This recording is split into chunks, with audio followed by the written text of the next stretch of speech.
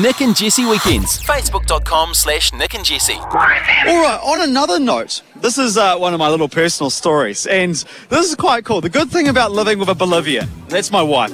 So I went over to Bolivia, brought this girl back, lovely girl, and she's just adopting to life here in New Zealand. Now, one of the things that we've been doing every week is heading off to the Mount Hot Pools. That's your exercise, eh? Well, I like to sit in the hot pool. Yeah, I bet you do. Anyway, one of the things that they've been up to is doing a wee bit of renovation. Nice. So what's happened is that traditionally what is the blokes' toilets has become the women's toilets. Oh, okay, so they've switched them around. And the blokes have to go off to this little makeshift thing, which is, cool. So this last week, Julia and I walked in there and we're like, okay, let's go for a swim. She went into the toilets. I went over to the makeshift bloke toilets. I come back in the pool and she comes out of the toilets looking very, very red. Why? Well, what happened is they done a switcheroo on us. That was no longer the female toilet. And, I think she was halfway getting changed, and that's got to be every guy's dream, mate. Coming into your changing rooms and there's a beautiful South American girl undressing herself there. I wouldn't be complaining.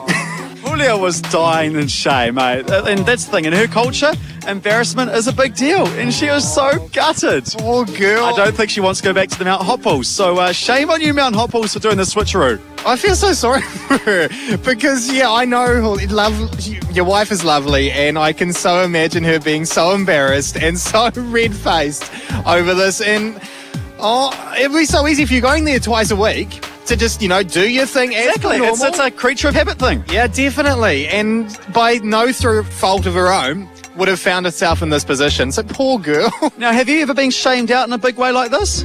I have. I've got a story of myself that I'll share in a sec. All right, and what about you, Keyword Tauranga? Your thoughts through to 559.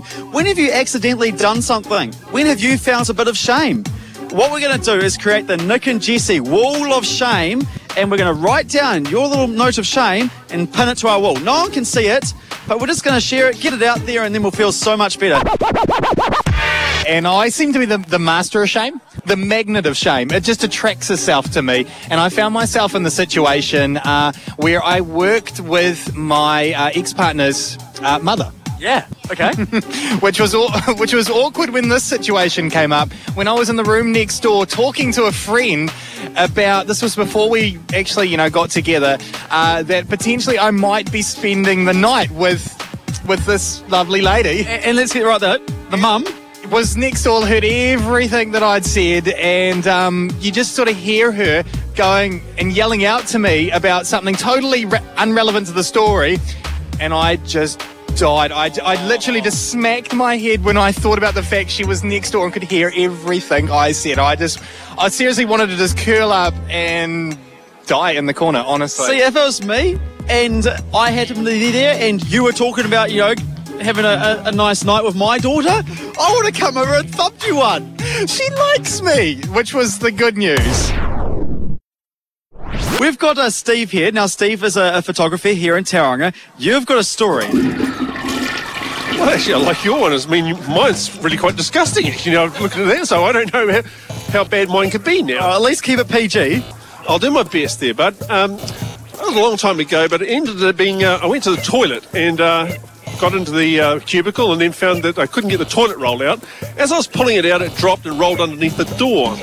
Unfortunately, I'd already done the business, so now I had my pants around my ankles and tried to pull this back through. It wasn't going to work, so seeing that nobody was in the toilet, I thought, right, I'll scuttle on out there. So I wiggled my way through the door, pants around my ankles, and picked up the toilet roll. As I got closer to it, I kicked the ruddy thing. It rolled over to the mirror. Then I quickly got to the mirror, picked up the toilet roll. Just then, the guy walked in the door, which made it look like I was looking up my own behind. Through the mirror. Through the mirror. So, stunned silence. Nobody said anything. I picked up the toilet roll, scuttled back and waited for him to go, which I could hear him giggling all the time while I was there. When I got out of the toilet, he had told everybody in the bar. Oh, Steve, I think that's actually happened to the best of us. Oh, that's priceless, mate. You've always got to check the necessities, right, before it happens. Nick and Jesse Weekends. Download the podcast, search Nick and Jesse in iTunes. More FM.